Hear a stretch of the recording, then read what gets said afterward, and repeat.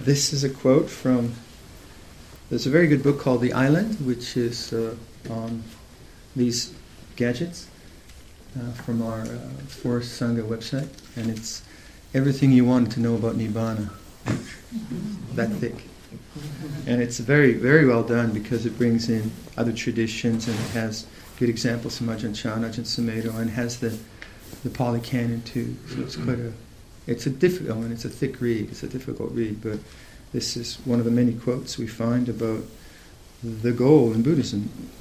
It is the unformed, the unconditioned, the end, the truth, the other shore, the subtle, the everlasting, the invisible, the undiversified, peace, the deathless, the blessed, safety, the wonderful, the marvelous, Nibbana, purity, freedom, the island, the refuge, the beyond.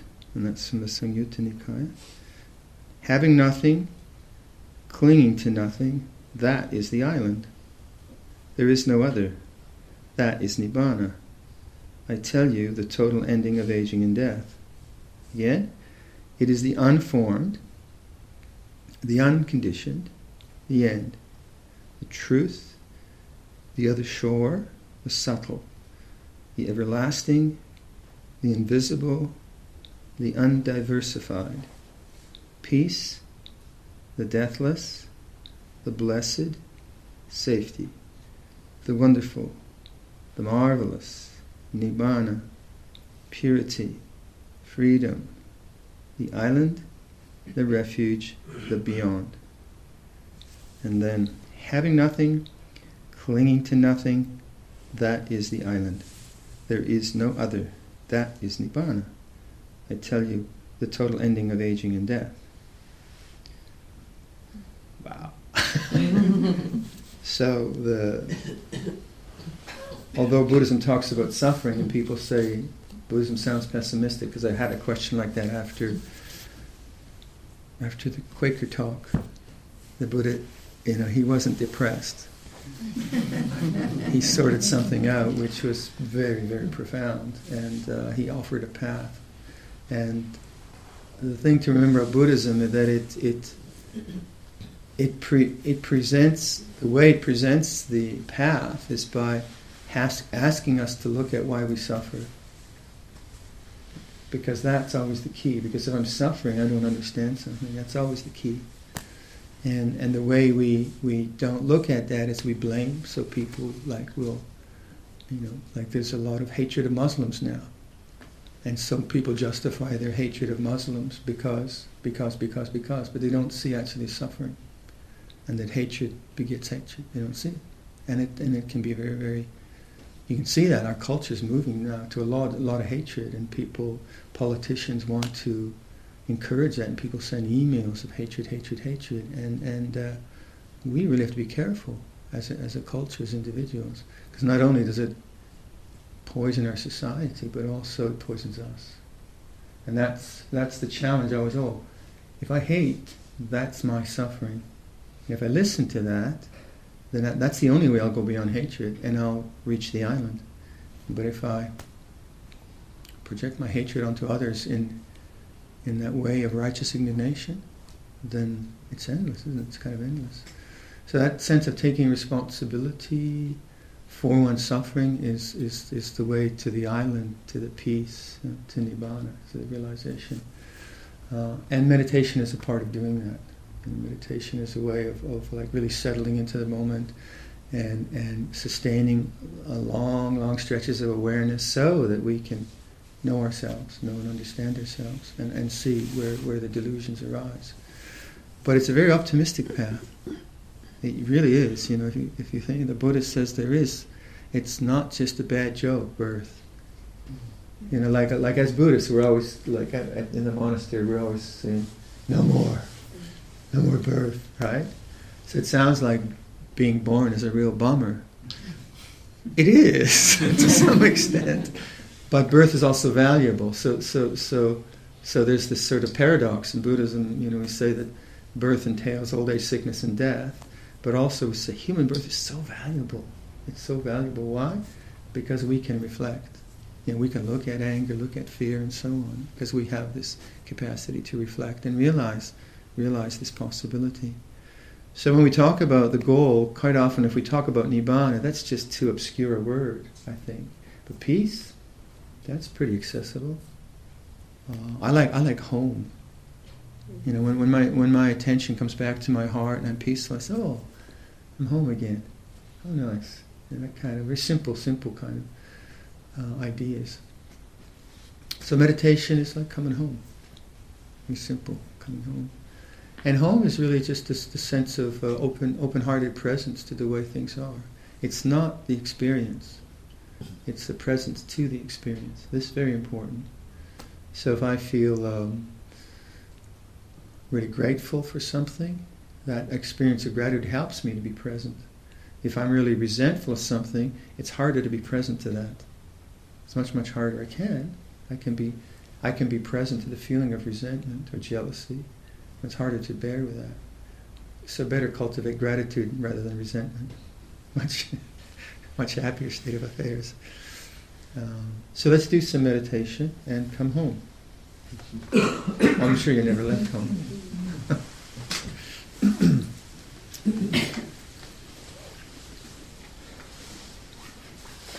Oh, this is Bhikkhu Kema.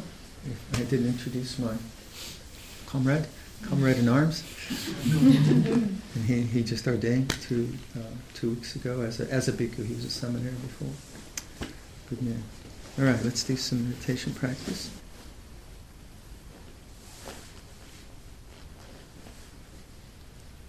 So let's kind of just establish this idea of coming home.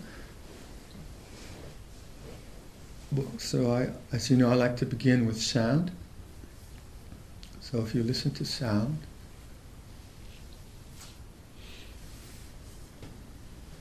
and the emphasis is on the listening rather than the object of listening. So listening,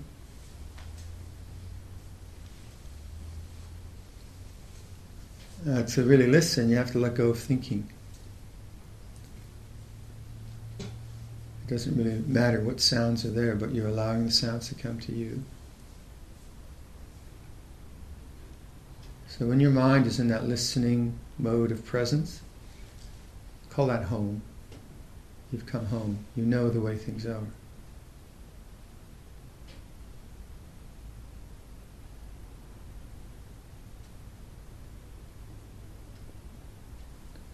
And then just in listening, observe how you might be anticipating something, trying to, find a sound.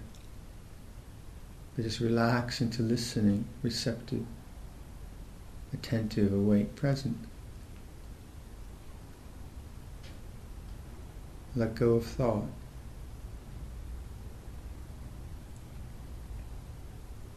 And this is coming home.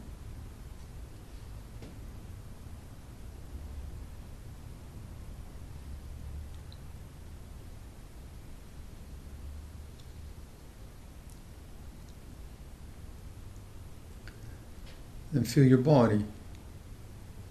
Know your body sitting here now. Feel first of all the temperature, the warmth, the coolness you feel in the body.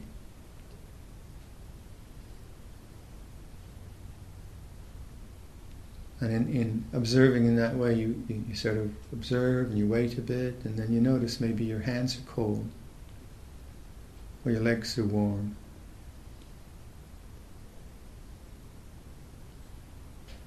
You're letting go of thought.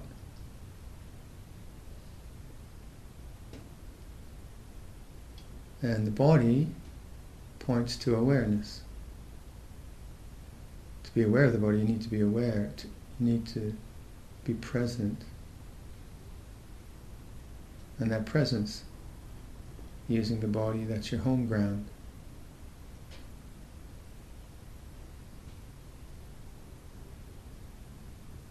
So you're not trying to find your home. Awareness is your home. Bring attention to the center of your chest. And feel the rise and fall of the chest.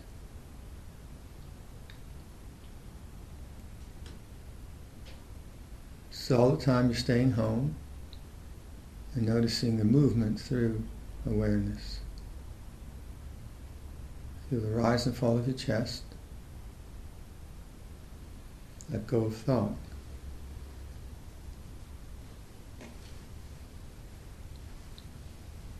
Feel a full cycle of rising, falling at the chest. Follow it for a full cycle of in and out.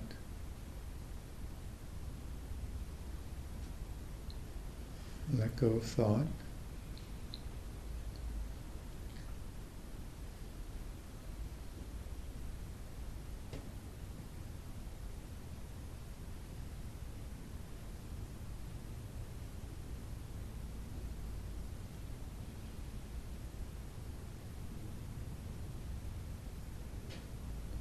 So you anchor your attention in that feeling, but you're still home. Notice that the sense of home is the same. Sound, body.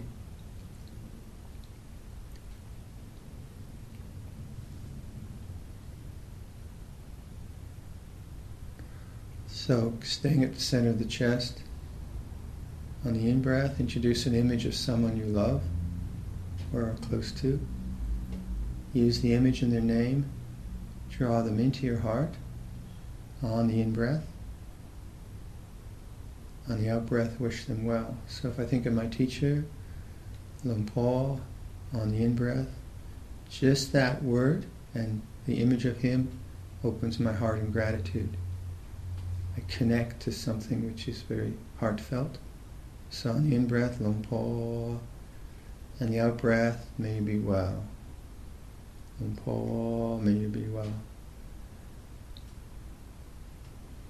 You can use words, you can use images.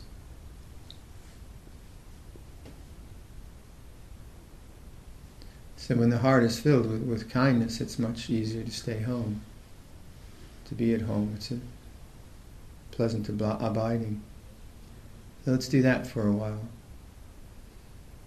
Imagine, name a person, but don't think about them. Don't go to thought now. Don't remember experiences, just the name. Center of the heart, in-breath, out-breath, may you be well. Keep it simple that way. Keep letting go of proliferating thought.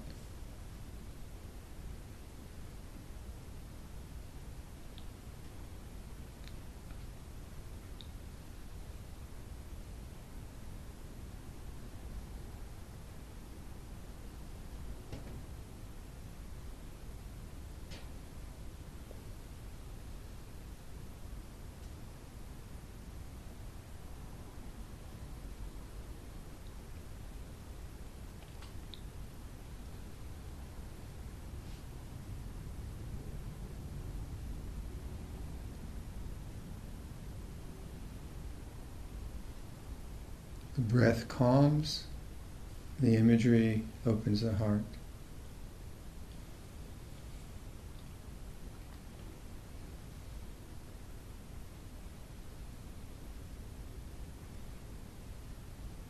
Stay with the whole in-breath and the image, Lumpur, and the whole out-breath, may you be well. The whole in-breath, the whole out-breath calms. The imagery opens the heart.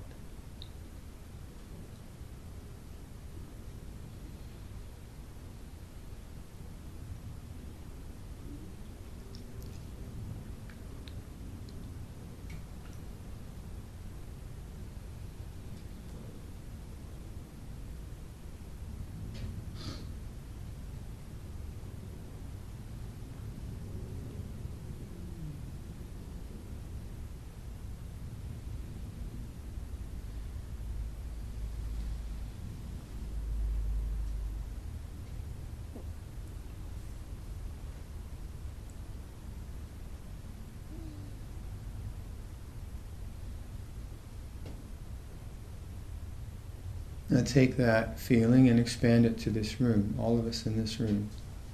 This is using imagination and bringing a sense of spaciousness and vastness to the sort of open-hearted practice. So just imagine all of us in this room.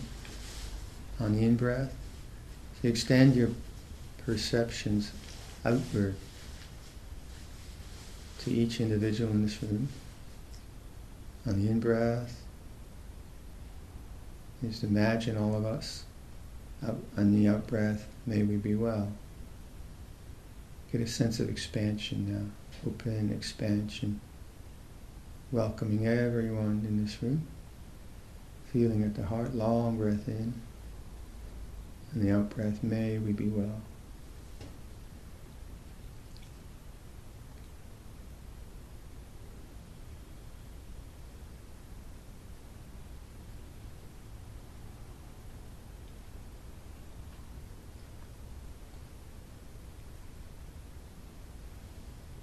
So using imagination to get a boundless sense of this open-heartedness.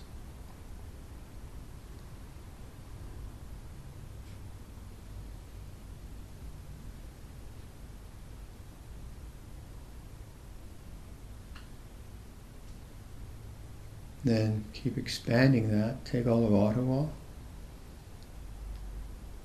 all the beings in Ottawa, unlimited, everyone included. On the in-breath, imagine that mass of humans and animals and insects and all forms of life. In-breath, out-breath, may we be well.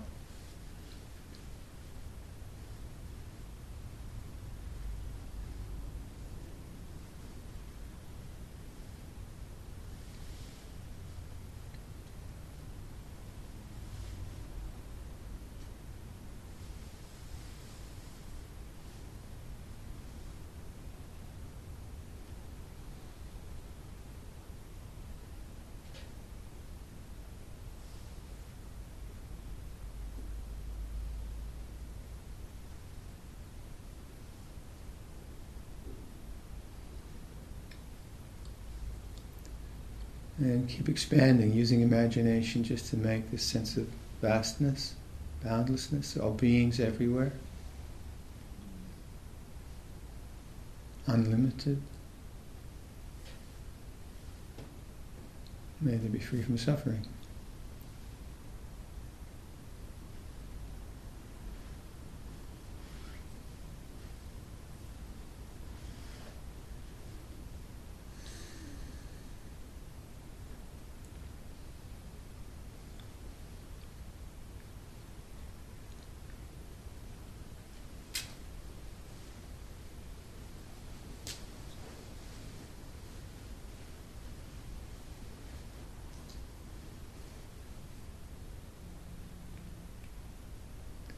And then categories of people, all women. All women. Being that idea in, out breath, may they be well.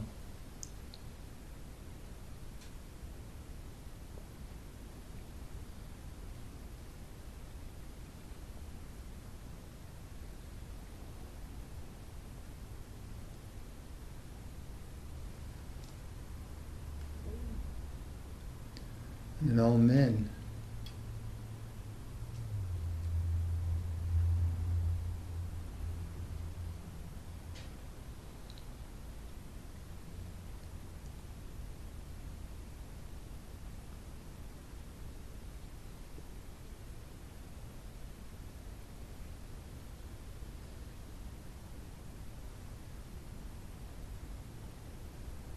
All religions. Muslim, Jewish, Christian, Hindu, Buddhist, atheist,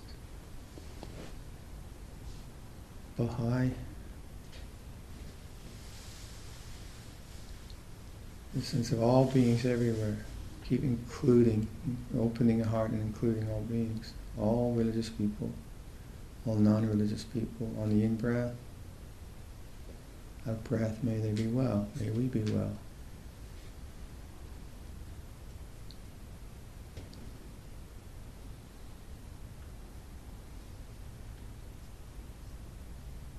Try to let go of thought, come to that sense of expansive open-heartedness.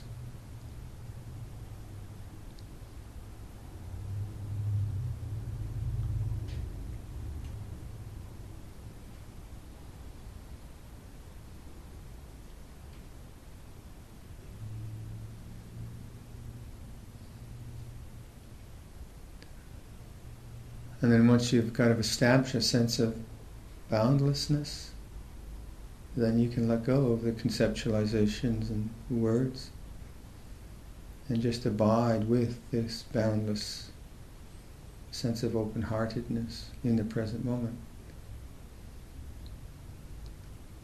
So you furnish your home with beautiful things. This is a beautiful place to abide. Very simple, using the breath to calm, and then that sense of open-hearted expansion, breath by breath.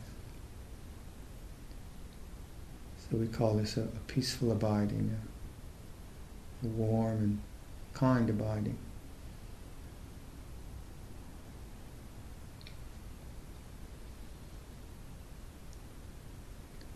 Some suggestions then, so let's sit quietly.